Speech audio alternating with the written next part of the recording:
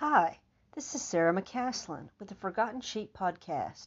And in this podcast, we're going to be talking about a medical missionary who was named Dr. Zenas Sanford Loftus. So who was this Zenas Sanford Loftus? First of all, he was born May 11th, 1881 in Gainesboro, Tennessee. His dad was James H. Loftus and his mother was Nancy Evelyn Loftus. So when he was 7, the family moved to a rural farm in Kansas, leaving Tennessee, heading to Kansas. Now, 6 years after they moved to Kansas, Zenas was 13, and that's when he became a Christian. That's when he got saved. And so then later on, the family moved again, this time to Central Texas, and that's where Zenas began to build his skill as a photographer and as a printer. Now, his photography skills are going to be very important to the impact that he has on missions. And I think it's so neat that the Lord will use skills that we may not think that, well, that doesn't seem to fit very well in missions work, or that doesn't seem to fit very well in Christian ministry. The Lord can use all kinds of skills and does use all kinds of skills to build his kingdom. So, as Zenas began to grow older, he became more and more involved in his local church. And this included missions work in the slum areas of where he was living. And later on, he was teaching a Chinese Sunday school class after his family moved to Missouri. So thus far, it's been Tennessee, Kansas, Texas, Missouri. Now, when he was 18, his dad passed away. It was some kind of complications after something, which I was not able to find out the details of, rendered his father paralyzed. So at 18, Zenas was forced to begin to live more independently. And so he begins to work towards his education. At 19, he returns to Tennessee and attends the very prestigious Vanderbilt University. And while he's there, he majors in pharmacy. And he supports himself by working odd jobs. So remember, he doesn't have the financial support of his family after his father's death. So he's doing this on his own. And then after he gets some of his pharmacology classes under his belt, he gets some jobs in working in a pharmacy and in manufacturing laboratories. And he's able to help support his mother that way, which I think is neat. I think that's a good sign.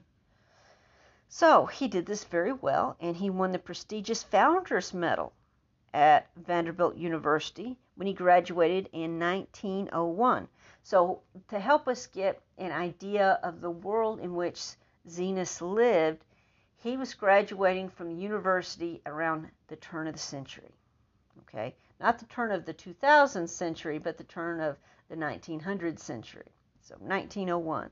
No doubt his mother was proud of him for his educational attainments and also proud of him for being able to support himself and to contribute to her support. So his next task was to obtain his medical degree, which he did in 1908. And you can find a picture on the internet that shows his graduating class when he got his medical degree, and it says Zenas Sanford Loftus. It shows Ph.C. So I'm not familiar with that. I think it's his pharmacological degree. It shows that he got it at Vanderbilt University in 01, and it also lists that he is coming from Rogers, Texas. So no doubt that was where his mother was living at that time as he was going to school in Tennessee. So let's talk about Zenas and his call to missions. He was actually called to mission work before he ever attended Vanderbilt University. It happened during the time he was working in church outreaches to the slums and to the Chinese population. And his inspiration was a missionary named Susanna Carson Reinhardt. She had been a missionary to Tibet who had lost her husband and child during the course of her work. And during this time, Zenas felt confident that the Lord was calling him to missions work. Now, as to the place, Zenas is a lot of young people that are eager to work for the Lord ask the Lord to send him to the most difficult, needy field in all the world where no one else would go. And it would not be until 1906 that Zenas would get an idea of where the Lord intended to send him. So that was about 5 years after he got his pharmacological degree. So Vanderbilt University sent him to attend a YMCA conference in North Carolina. So remember, he's trying to find out where the Lord wants him to go, and at that YMCA conference, the Lord shows him. While there, he heard about the tremendous need for missionaries in Tibet. Now, Tibet is located sandwiched between China and India, and it was heavily influenced by both nations, and primarily known for Tibetan Buddhism. And the native Tibetans, if you start looking at pictures of them, they wear very beautiful clothes, very colorful clothes. And this country has long been regarded as a place of mystery and was nicknamed the Land of Snows and the Roof of the World. It's very high up in, my understanding, most of it is very high up in the mountains. It's a very beautiful land, but a very dark land spiritually. Now, again, you can look up pictures of this. You can find pictures of the Tibetan people from the time period in which Zenas was active. So the Lord was calling him to Tibet. So let's step back for a minute. In 1903, Dr. Susanna Carson Reinhardt, Dr. Albert Shelton, and Flora Shelton were sent by the Foreign Christian Missionary Society of Cincinnati, Missouri, and their task was to open a new mission in Tibet.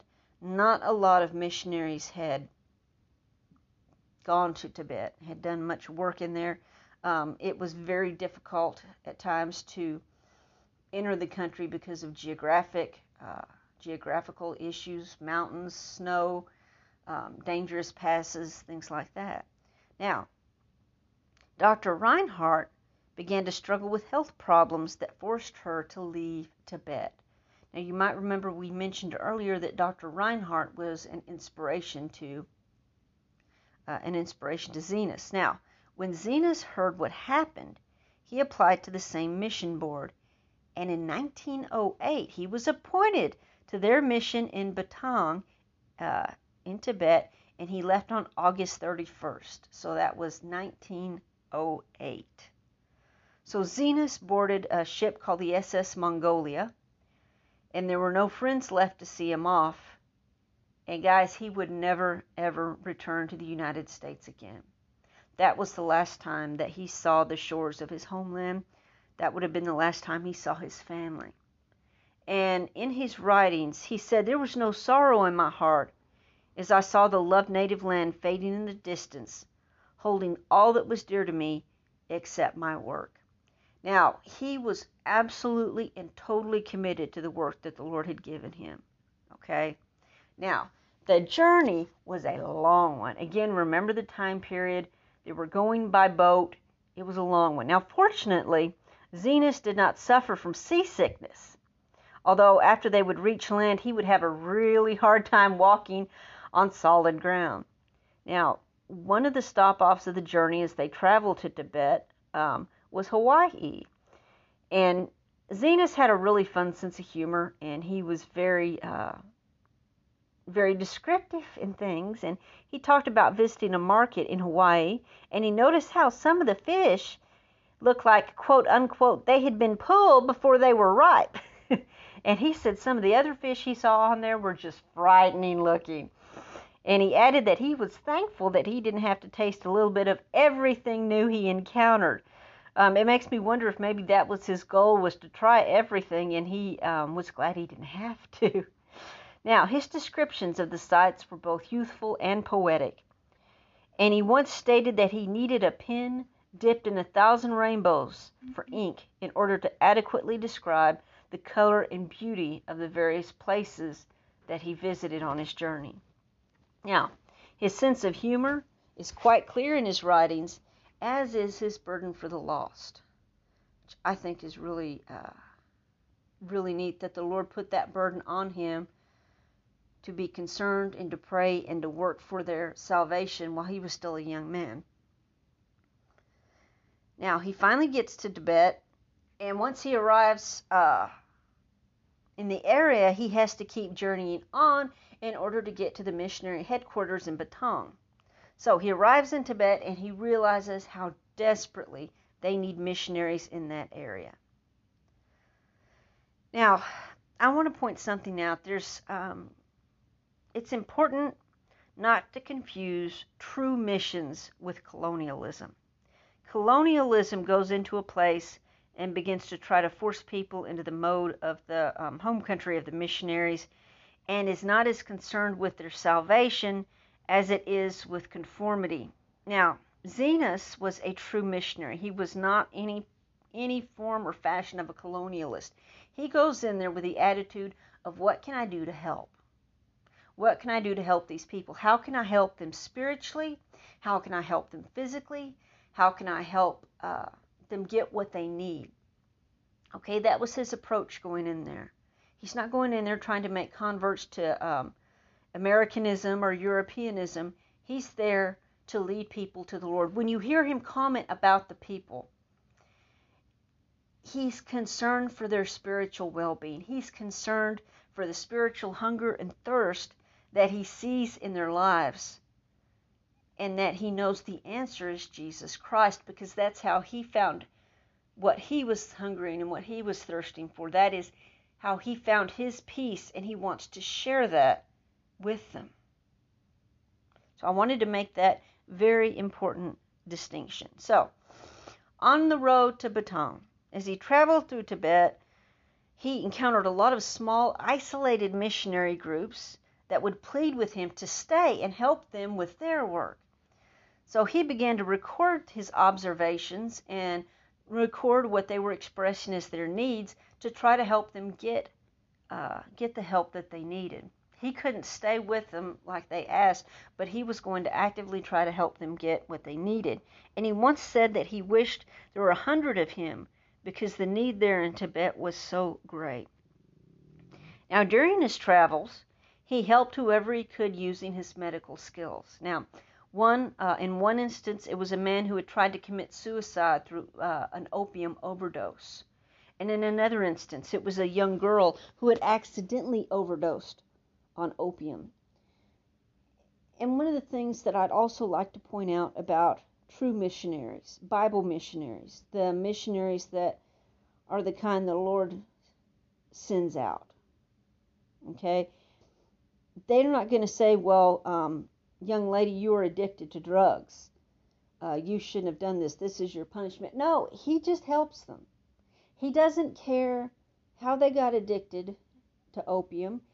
He doesn't care why they're trying to kill themselves. He doesn't care that they tried to kill themselves. He doesn't care. He doesn't do a religion check before he helps them. He doesn't check to make sure that they're not gay or that they're not this or that or whatever. He is there to help them regardless of who they are, regardless of what they're doing. He's there to provide help. His help does not come with judgment. Okay? While traveling up the Yangtze River, he was also able to help some people that were suffering from malaria. And one of the things that he felt was an accomplishment was he helped open up some of the locals' eyes to the usefulness of Western medicine. Now notice he's talking about the usefulness of it. He's not trying to force them to replace their medicine with Western medicine, but my understanding is he's trying to help them see it as a complement to the medical techniques that they already had.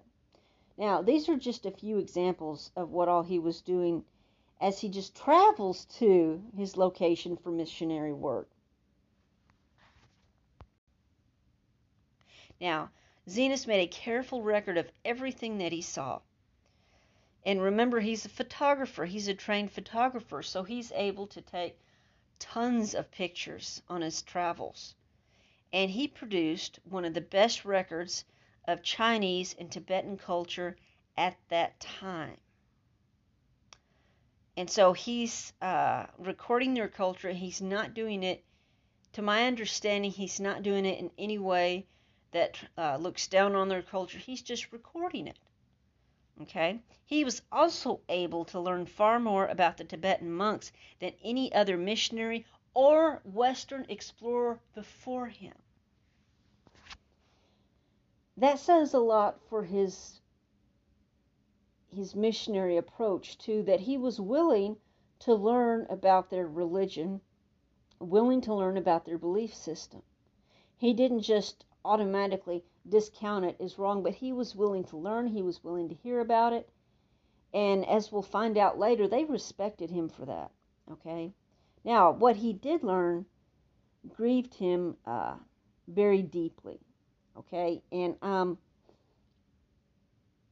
am not, what I'm about to talk about, I am not trying to reflect badly on Buddhist or Buddhism. I have a friend who is a Buddhist. I'm stating what Zenos saw and what he felt as he was there.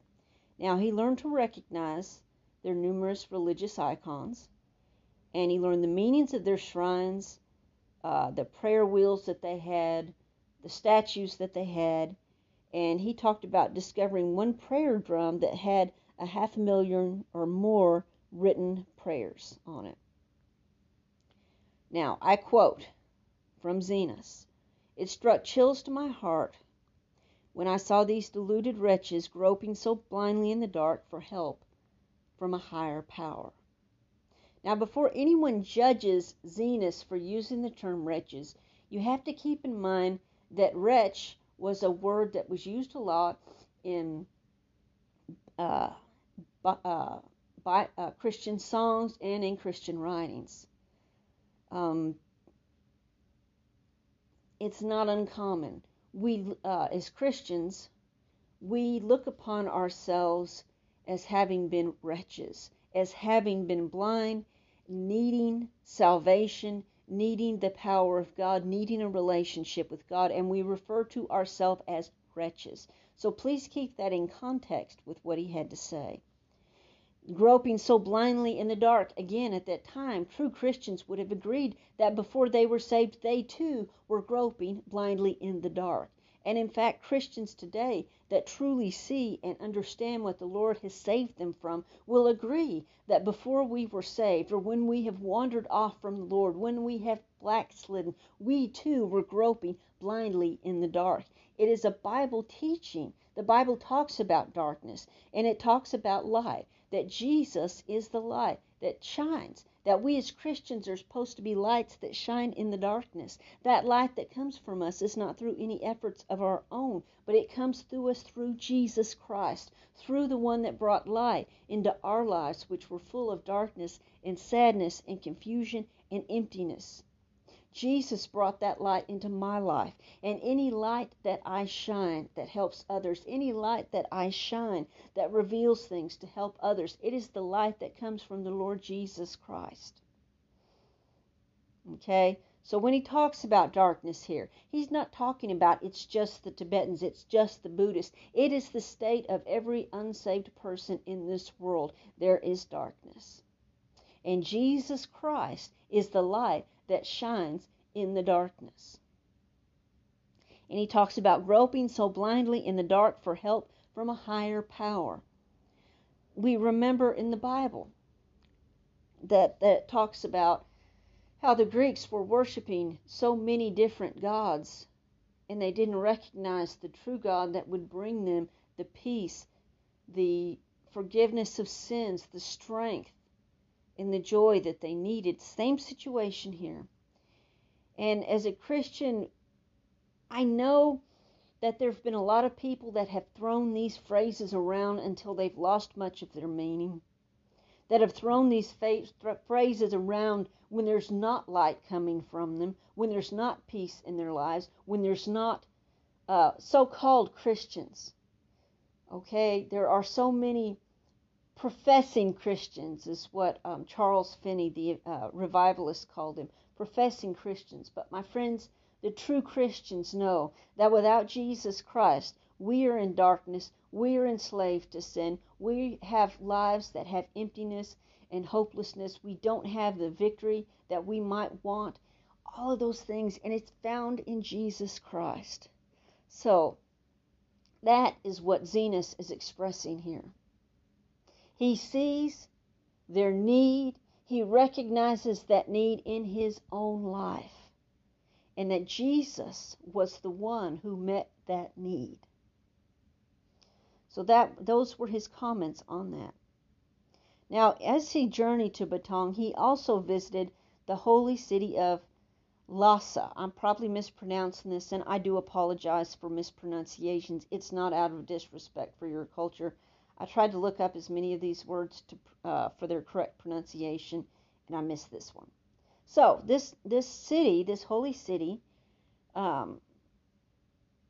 was very special to the Tibetan Buddhist. It had a monastery there.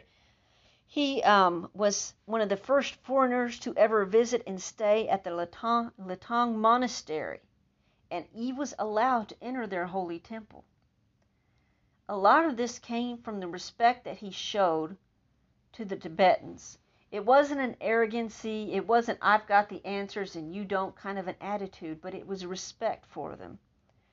And so he went and he was allowed to stay there, he was allowed to enter the holy temple, and he also became one of the few Westerners who interacted with an abbot at the holy city. Now this experience, I love this, it didn't fill him with pride. He didn't wrap his holy robes around himself and say, well, I'm thankful I'm not a sinner like they are, like the Pharisee in the Bible. No, it deepened his burden for the lost people of Tibet. It made him want to carry that gospel message even more intensely.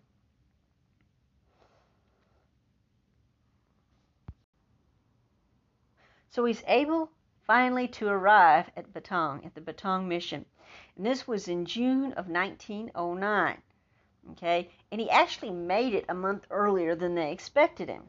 Now, he had been given a nickname even before he arrived. They called him Dr. Lo, and he was immediately welcomed, and they immediately put him to work in the mission's dispensary. I'm sorry for being like a Texan and adding a few extra syllables to dispensary. Now, this is going to give you a good glimpse into this young man's work ethic. He was determined to take every bit of energy he had and work for the Lord. He was busy treating all kinds of ailments, dislocations, tuberculosis, smallpox, pediatrics, opium overdoses, and much more. And during this time, guys, he wasn't alive. As much as I hate to say this, he wasn't alive for very long after he got there. But he was able to treat between 500 and 600 people. And he worked hard. Let me see if I can give you an idea. So he was there less than a year before he passed, okay? And he treated between 500 and 600 people. He worked extremely hard to discourage the use of opium for ailments. This was given the high levels of opium addiction in the area, so he tried not to use opiates as medicine for them. He worked very, very hard for his patients, and perhaps he worked too hard. So, again, I'm going to point this out. Between 500 600 people, it was just a matter of months. Just a matter of months that he was working there. Now, not long after he got there, he told his colleagues that he wasn't feeling well. One of the doctors, Dr. Shelton, noticed that Zenas had treated 2 different patients with smallpox and was concerned that Zenas had contracted it himself. Now, he had been vaccinated, but in spite of the vaccination, he still caught the disease. And then on top of the smallpox, Zenas contracted typhoid fever. And so, realizing the seriousness of Zenas' condition, Dr. Shelton isolated himself with Zenas, treated him, and Zenas passed away on August 12, 1909 at 4 p.m.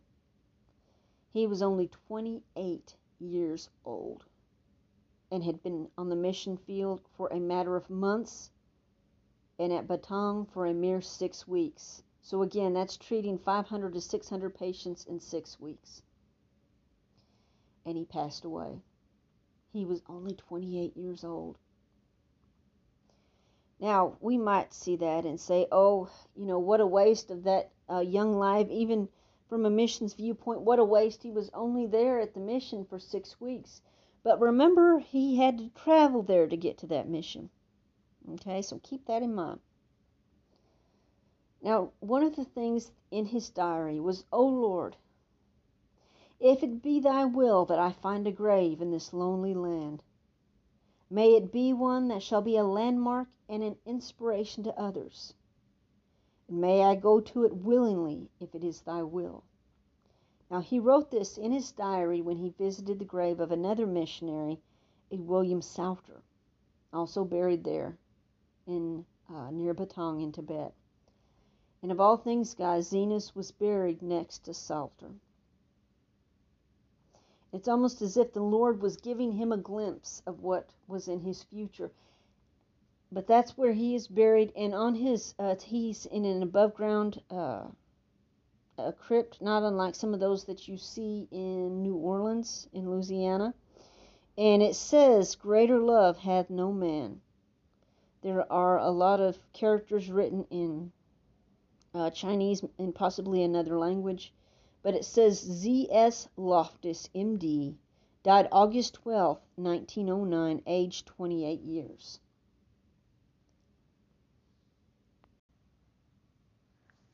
Only 6 weeks at his final destination, his final missionary destination, and he was gone.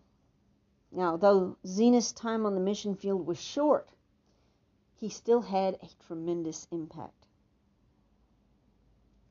So let's talk about something here. All his detailed records and photographs, remember he was a photographer, that he took as he was journeying to Tibet and then in Tibet as he journeyed to Batong, helped many missionaries come to China and to Tibet with a far understanding of their culture and traditions. That meant when their feet hit the ground, they were more ready than their predecessors to begin actively working and interacting because of all the stuff that Zenas has recorded. Remember, they talked about earlier in this, as I was talking about this, there was a discussion about how he had a greater understanding of the culture and of their religion than most of the Westerners, if not all the Westerners before him. That understanding helped future missionaries as they came into the area.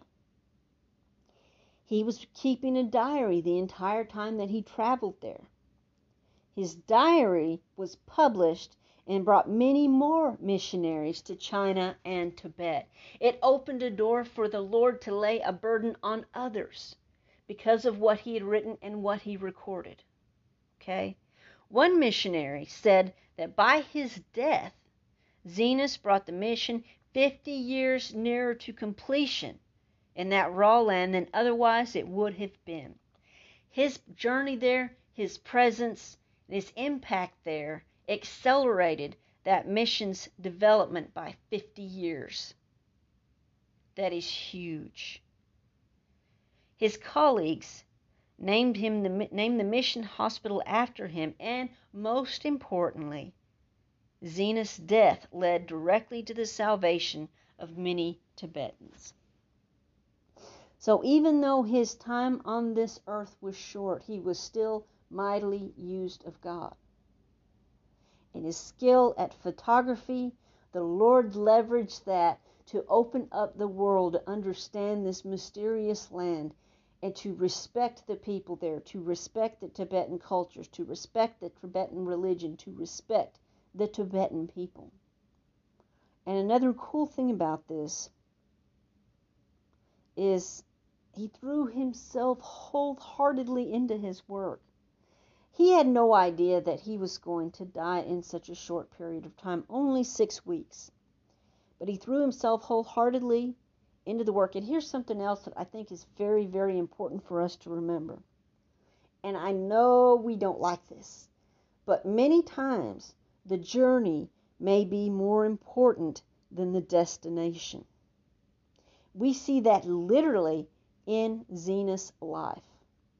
His journey through China into Tibet to the mission reaped more benefit to the Christian world than his short time there at the mission, in the mission field, in the mission compound at Batam. So we need to realize in our life, so many times we're striving at a destination. We're striving at what we see as this milestone in our Christian life. And we don't realize the Lord can use the journey. The Lord can use our journey as much as He can that milestone.